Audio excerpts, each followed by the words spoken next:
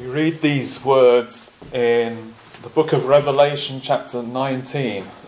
Now I saw heaven opened, and behold a white horse, and he who sat on him was called Faithful and True, and in righteousness he judges and makes war. His eyes were like a flame of fire, and on his head were many crowns. He had a name written that no one knew except himself. He was clothed with a robe dipped in blood, and his name is called the Word of God. And the armies in heaven, clothed in fine linen, white and clean, followed him on white horses. Now out of his mouth goes a sharp sword, that with it he should strike the nations, and he himself will rule them with a rod of iron. He himself treads the winepress of the fierceness and wrath of Almighty God. And he has on his robe and on his thigh a name written, King of Kings and Lord of Lords. So I'm going to read from John chapter 12.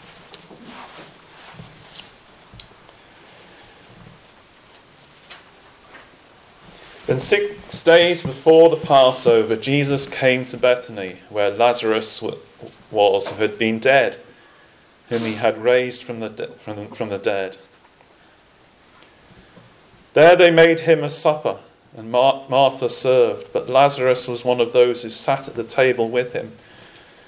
Then Mary took a pound of very costly oil of spikenard, anointed the feet of Jesus, and wiped his feet with her hair.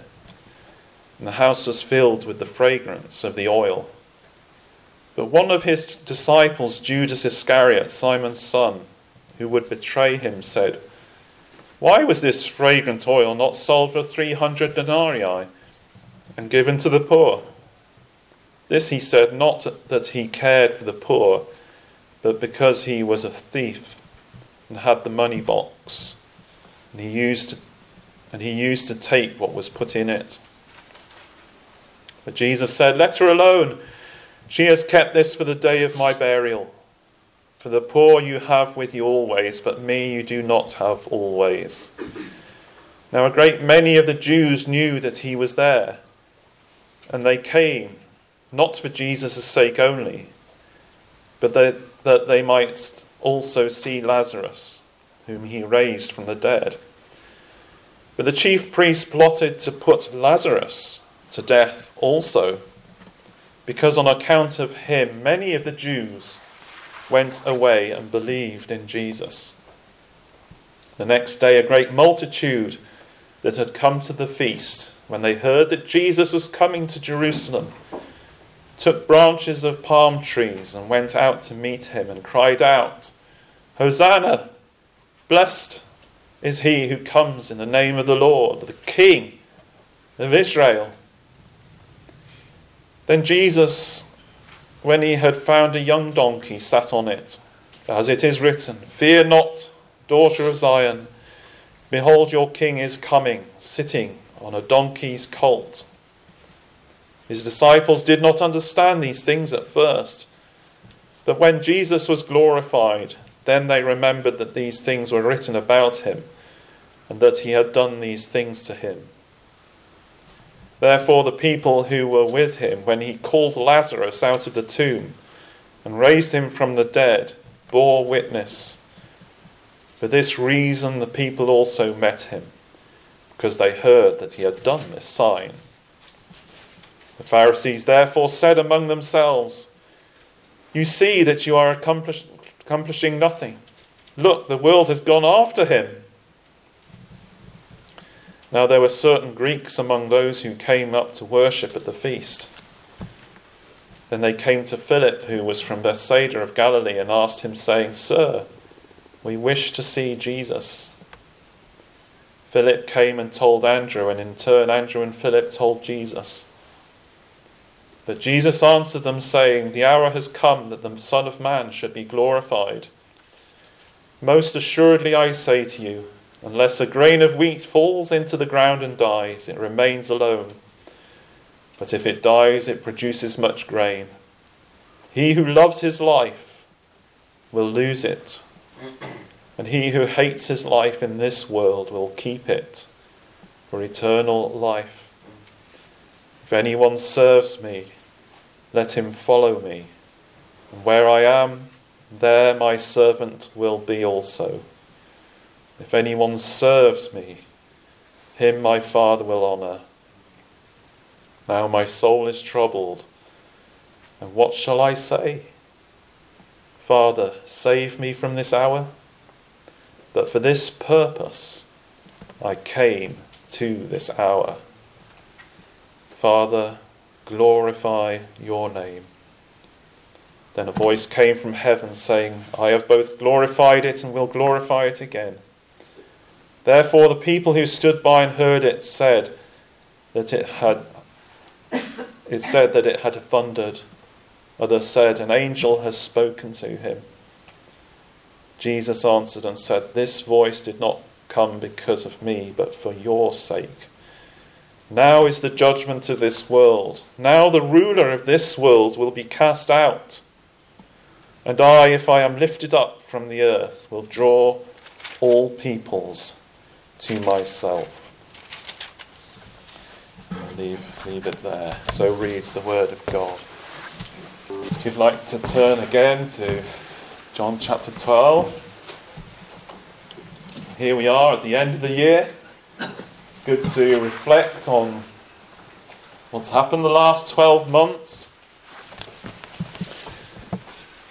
War has been a great theme, both in Israel and the Ukraine. A reminder, if we needed one, of the fallenness of mankind. In the life of this country, we've seen a great event in the coronation of King Charles III. And then, just in the last few days, we've been reminded again of the coming of the Lord Jesus Christ into the world.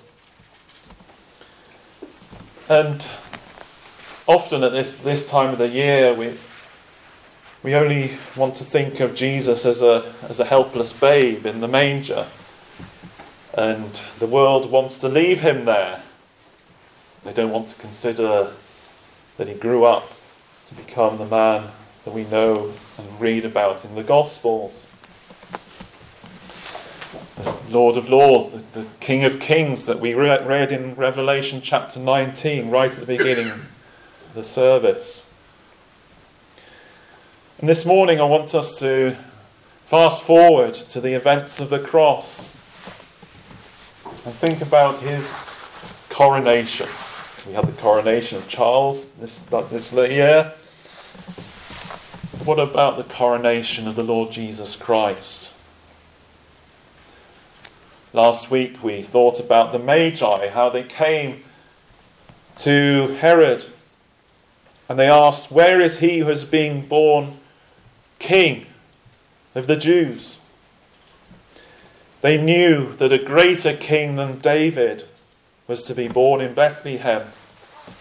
One described, as we read at the beginning in chapter 19 of Revelation, he who has on his robe and on his thigh a name written, King of Kings and Lord of Lords.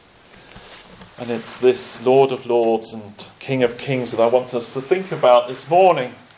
Christ, our King. Well, who is our King? That's the first point we want to have a look at. And how does he reign? That's the second thing we'll look at. And then thirdly, we'll see who serves him. Who serves the King of Kings? And we have to remind ourselves, firstly, our first point, that Jesus is a king. He rules over a kingdom. The kingdom of God. And this is one of the great offices that Jesus holds. One of three offices. He is our great high priest. He is our great prophet. And he is our king. And God willing, we'll be looking at all of those in the next week or so. Now, many people have been kings. You can, if you studied history at school, you might know all the kings of England, kings and queens, know them in order. Many people claim to be prophets, and we have many prophets in the Old Testament. We've also heard of many priests. But there is only one in the whole of human history that claims to be all three: the Lord Jesus Christ. And you have to ask yourself, if a prophet came to you and they knew all about you and knew all about what was to come, would you listen to them? Sure you would. Or perhaps if a priest came to you and said to you, I will intercede on your behalf before God, would you take him up on it? Or if a good king asked you to serve him, would you take up their commission? Many people, they go into the armed forces. We have one of our own here, don't we? Jared, who has done that very thing. He serves in the RAF. He has taken on the King's Commission. Well, what if someone was to come to us who was all three of all those things? Would we follow them? Well, I would suggest that you should. And at the start of his ministry, Jesus declared, the time is fulfilled and the kingdom of God is at hand. Repent and believe in the gospel. And this kingdom of God is a central theme of the ministry of the Lord Jesus. He told many parables about it. He often said, the kingdom of God is like, and then he would tell another parable about it. And at his coming, this kingdom of God will break into the world, this sinful world. And the gospel is all about how we enter that kingdom of God. And in our reading in chapter 12 of John's Gospel, here we are at the beginning of the events that led to the cross. And here the Lord Jesus enters Jerusalem. And he enters Jerusalem on a donkey. Well, we've read about that before. If we've read our Old Testaments, we should know about this. In Zechariah 9 verse 9 we read, Rejoice greatly, O daughter of Zion, shout, O daughter of Jerusalem, behold, your king is coming to you. He is just and having salvation, lowly and riding on a donkey, a colt, the foal of a donkey. And that is exactly what Jesus is doing here in John chapter 12. Fulfilling that very scripture, the coming king. The whole Old Testament is about that, looking forward to a greater King David, a new ruler, a new government. Not one that lasts just for a while. In the coming year, we'll have another election. We'll elect new leaders. And in this last year, we have a new king, King Charles. Presidents and kings and queens in this world come and go, but not with the Lord Jesus. With Jesus, it says of the increase of his government and peace, there will be no end. He comes to restore all that has been lost. And as we look at John chapter 12, just for a moment look at the context. What happened just immediately prior to these events here? Well, Jesus was raised from the dead in John chapter 11.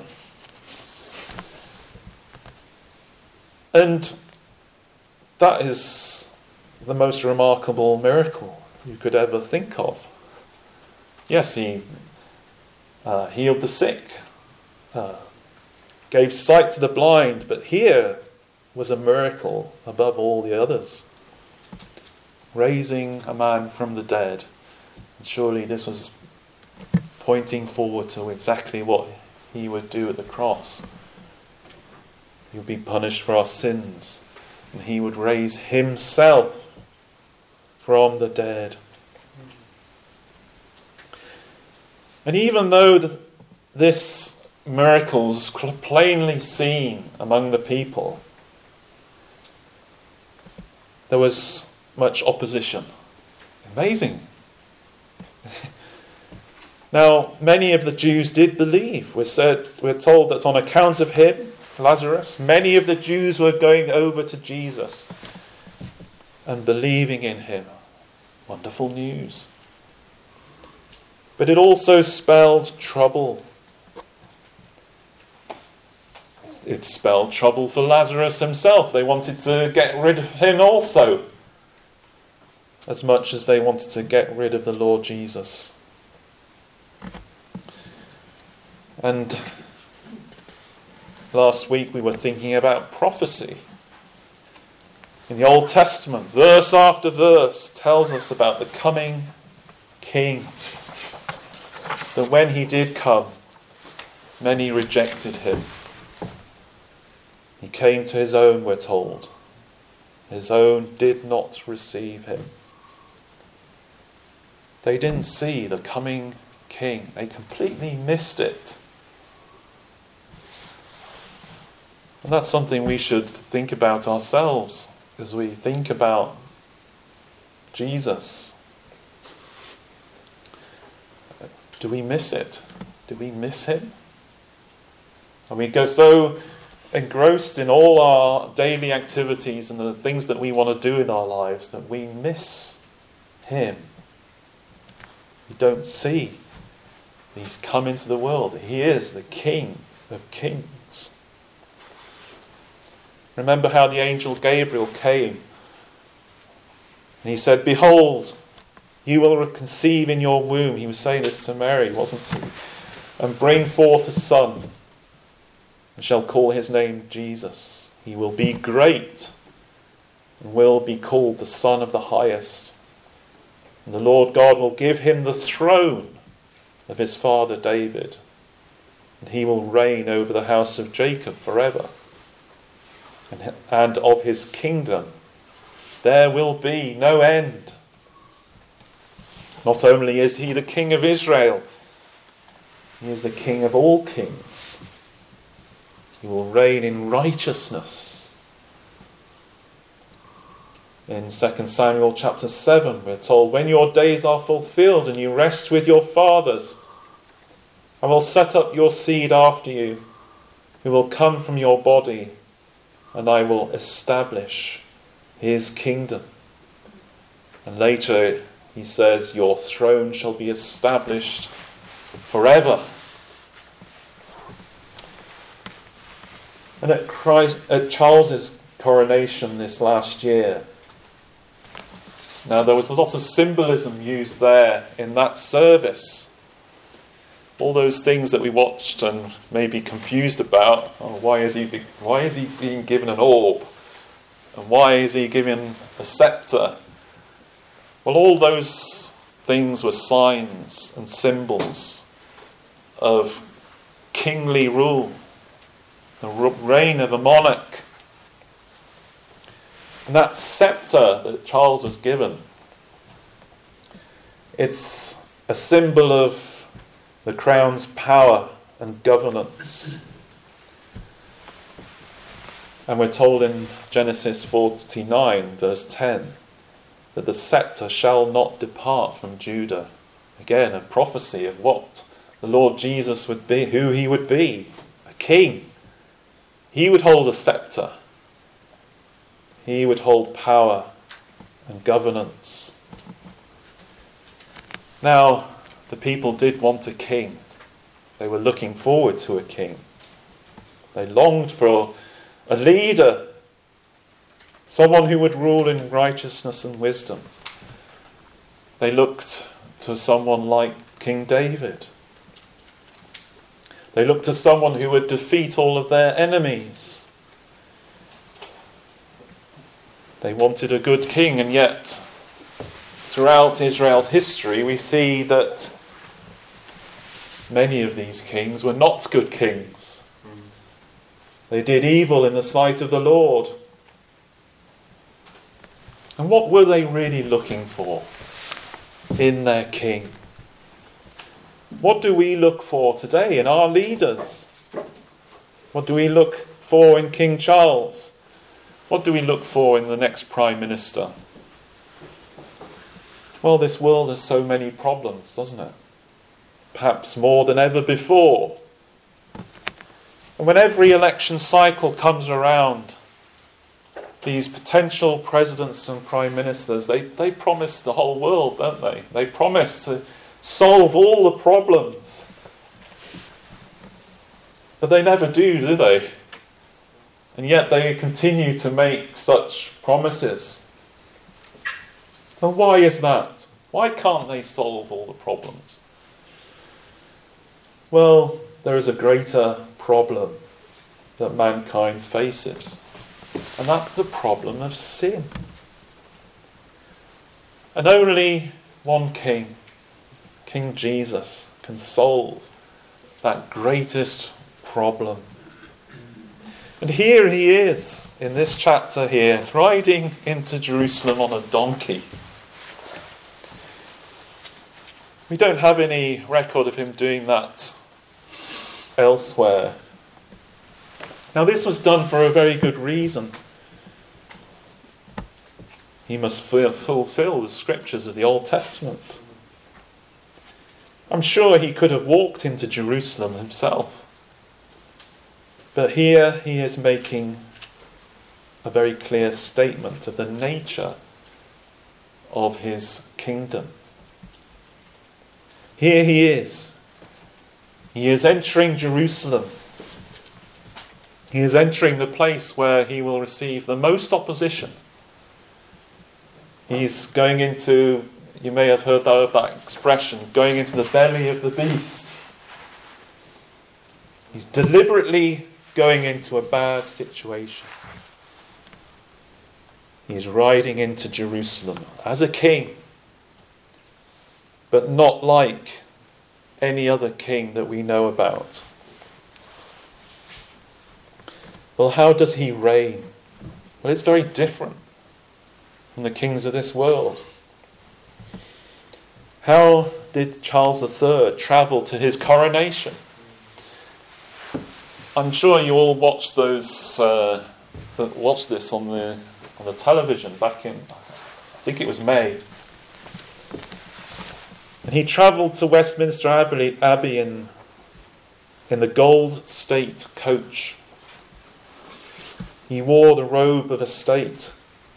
These were garments of purple silk, velvet, with gold lace, worn by his grandfather, King George VI.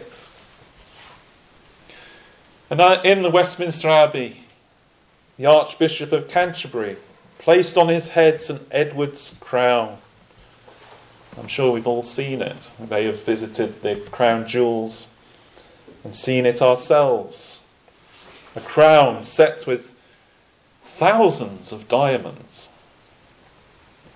It has 17 sapphires, 11 emeralds, 269 pearls and 4 rubies.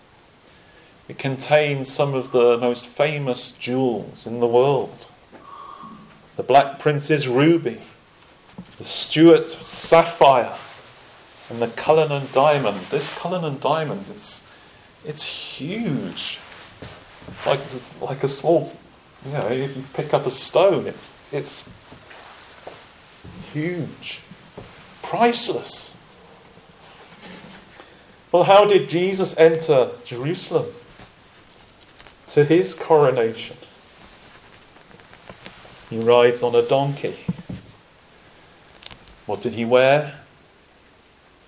Well, when they arrested him, we're told that they twisted a crown of thorns.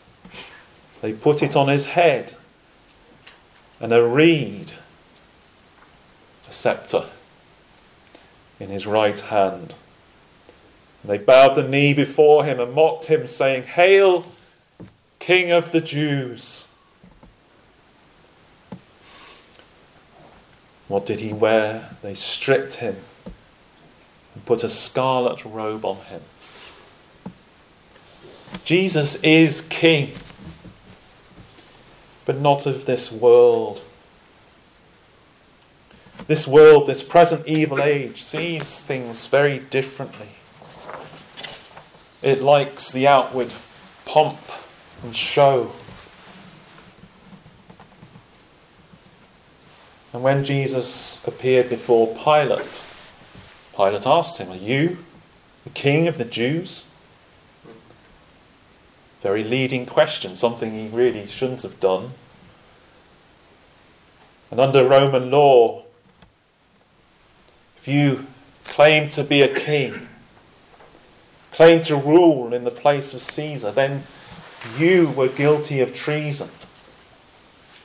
But Jesus remains silent. But he does answer, "My kingdom is not of this world.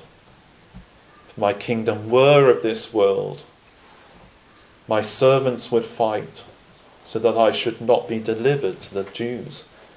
But now my kingdom is not from here." You see there that Jesus answered Pilate's question with an emphatic yes. "You say rightly that I am a king.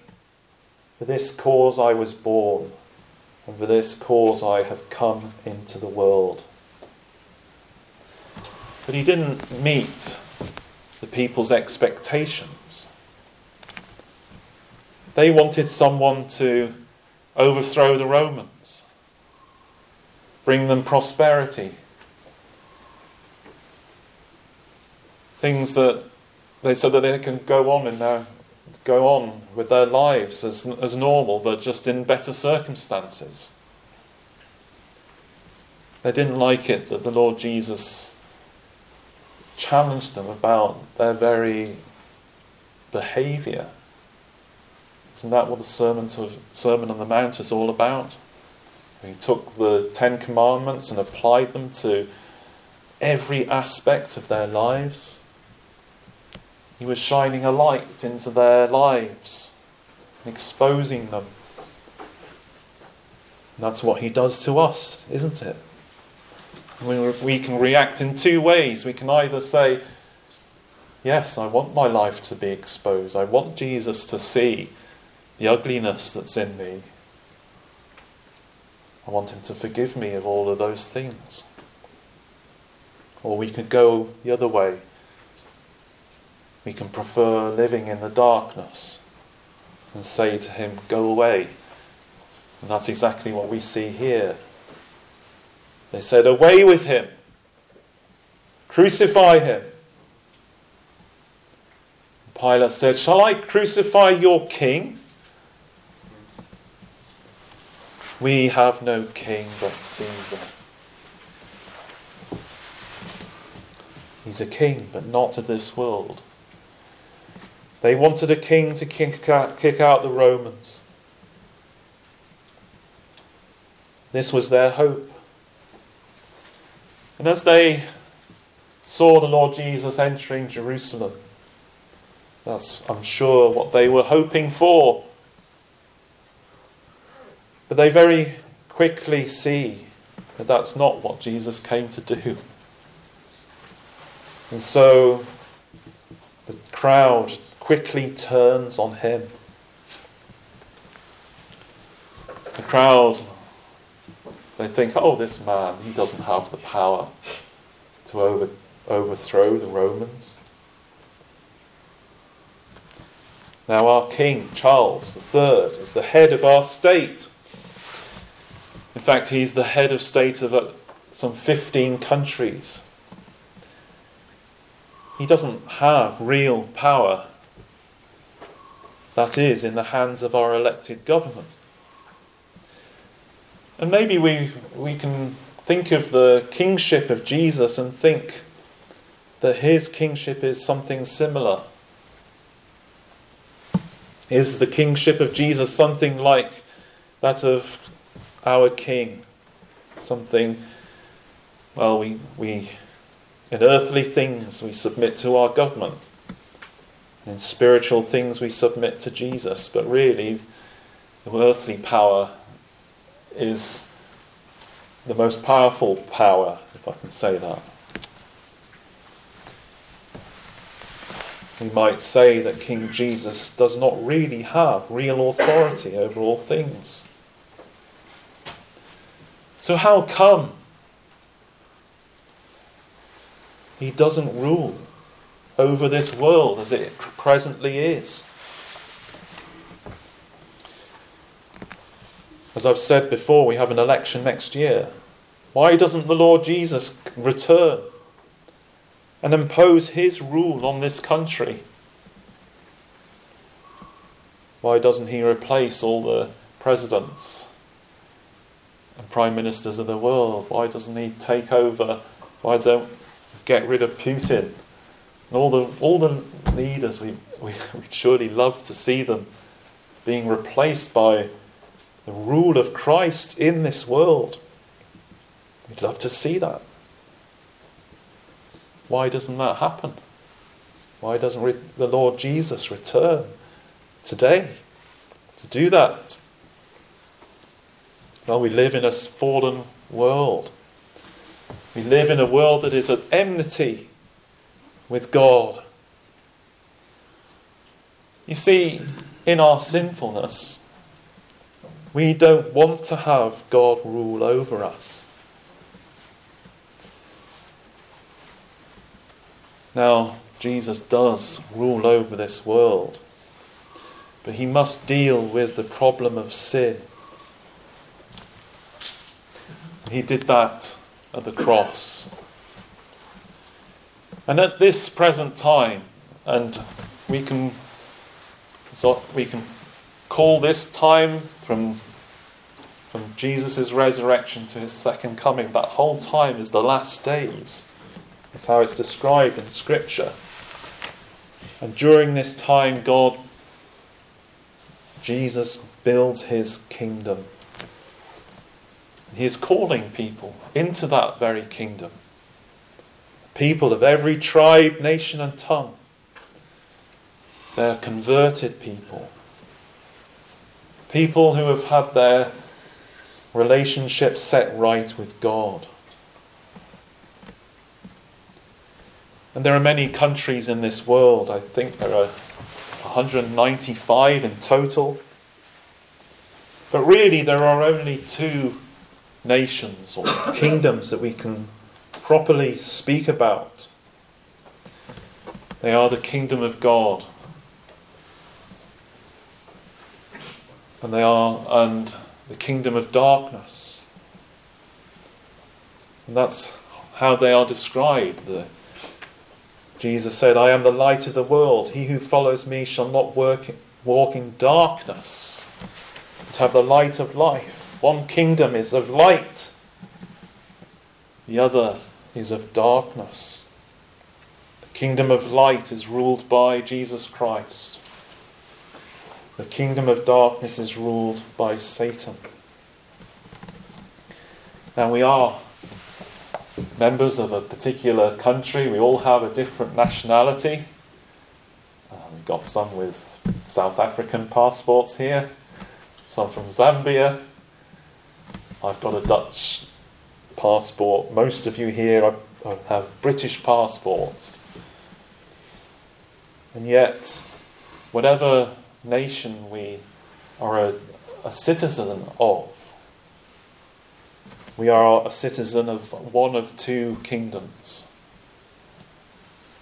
One is the kingdom of darkness, The other is the kingdom of light. We may not be aware of that. Many are not aware of that. We know and we read in Scripture that the whole world lies under the sway of the wicked one. If we have not turned to Jesus Christ, we're not part of his kingdom, then we are under the sway of the wicked one. We are part of his kingdom.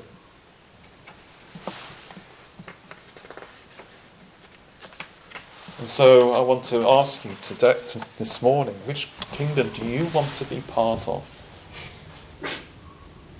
Do you want to be in the kingdom of God? I hope that you would want to be. And how does this kingdom of God take over the kingdom of darkness? How does it progress? Well, I'm just going to quote a theologian here, George Ladd. And he says this: the kingdom is already here, but it has not yet come in its fullness. The decisive battle is already won. He is talking about the cross. But final victory is not yet completed.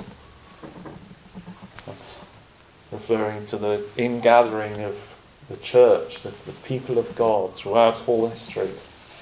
He goes on to say, the kingdom already has invaded this present evil age, but every knee has not yet bowed to the Lord Jesus.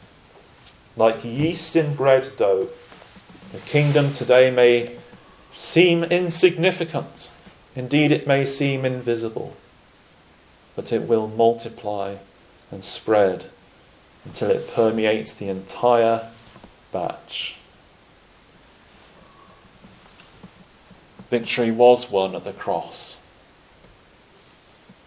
And there is a period where Jesus builds his church. And men and women, boys and girls, enter that kingdom of God. And then finally we must think about who serves the king. Who serves the king? Well, every kingdom, every king must have subjects. Now, earthly kings and rulers don't change their subjects. They don't have that power to change. King Charles doesn't have the power to change you or me. But the Lord Jesus as King does. In his office as King, he goes about a work in each of his subjects. The Westminster Shorter Catechism has the question, how does Christ execute the office of a king? And the answer is this: Christ executes the office of a king in subduing us to himself, in ruling and defending us, and in restraining and conquering all his and our enemies. As king, he will subdue all tyrannical forces that are set up against us. And that even includes our own battle with our own flesh, our own sinfulness.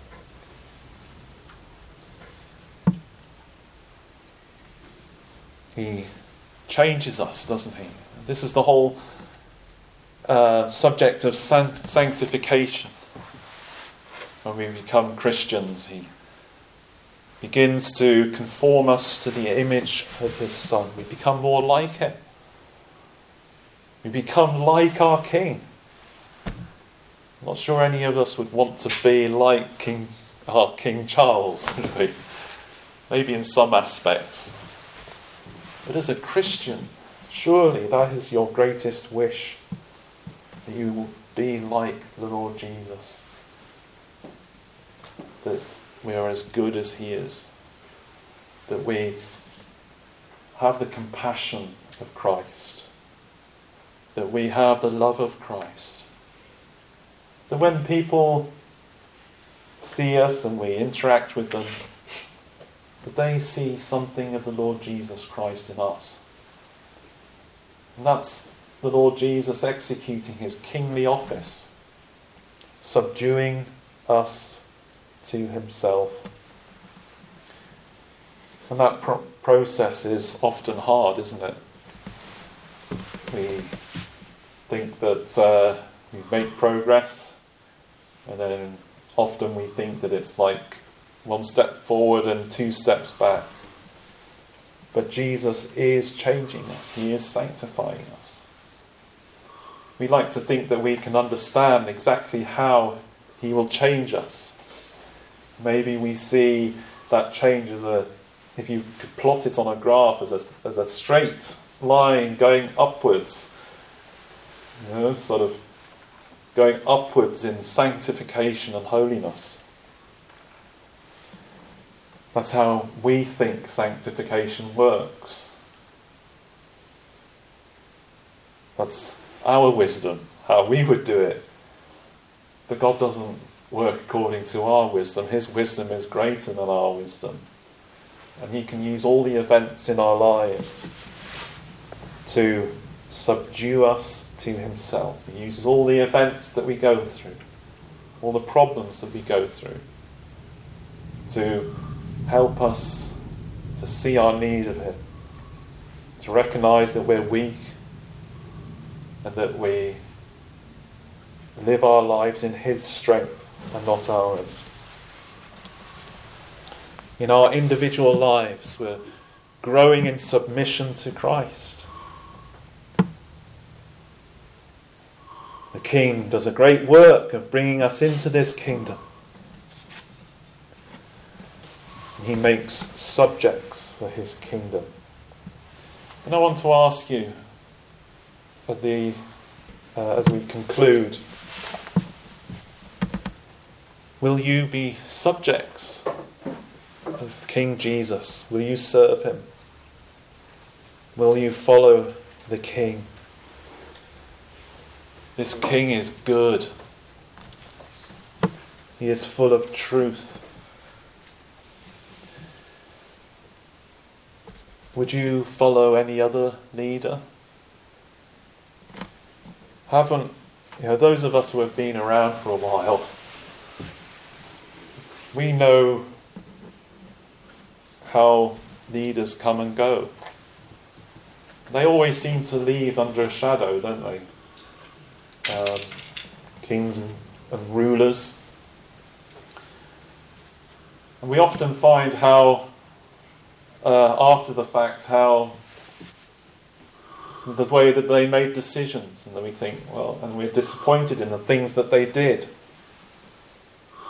And often when you ask young people, they say, we can't really trust our leaders anymore. Well, here is a king who was good, who has demonstrated his love toward us, and that while we were yet sinners, Christ died for us. Here is a king that we can serve with all our hearts, all our minds, and all our souls. We're told in 1 Corinthians chapter 15, verse 24, that when we serve him, he will come again. It says, "Then comes the end, when he delivers the kingdom to God the Father, when he puts an end to all rule and all authority and power." At that time, all the authority and power of this world will end. And then he will rule in heaven for eternity. And I want to ask, will you be there? Will you be one of his subjects? Will you serve the King? Amen. Well, let's pray.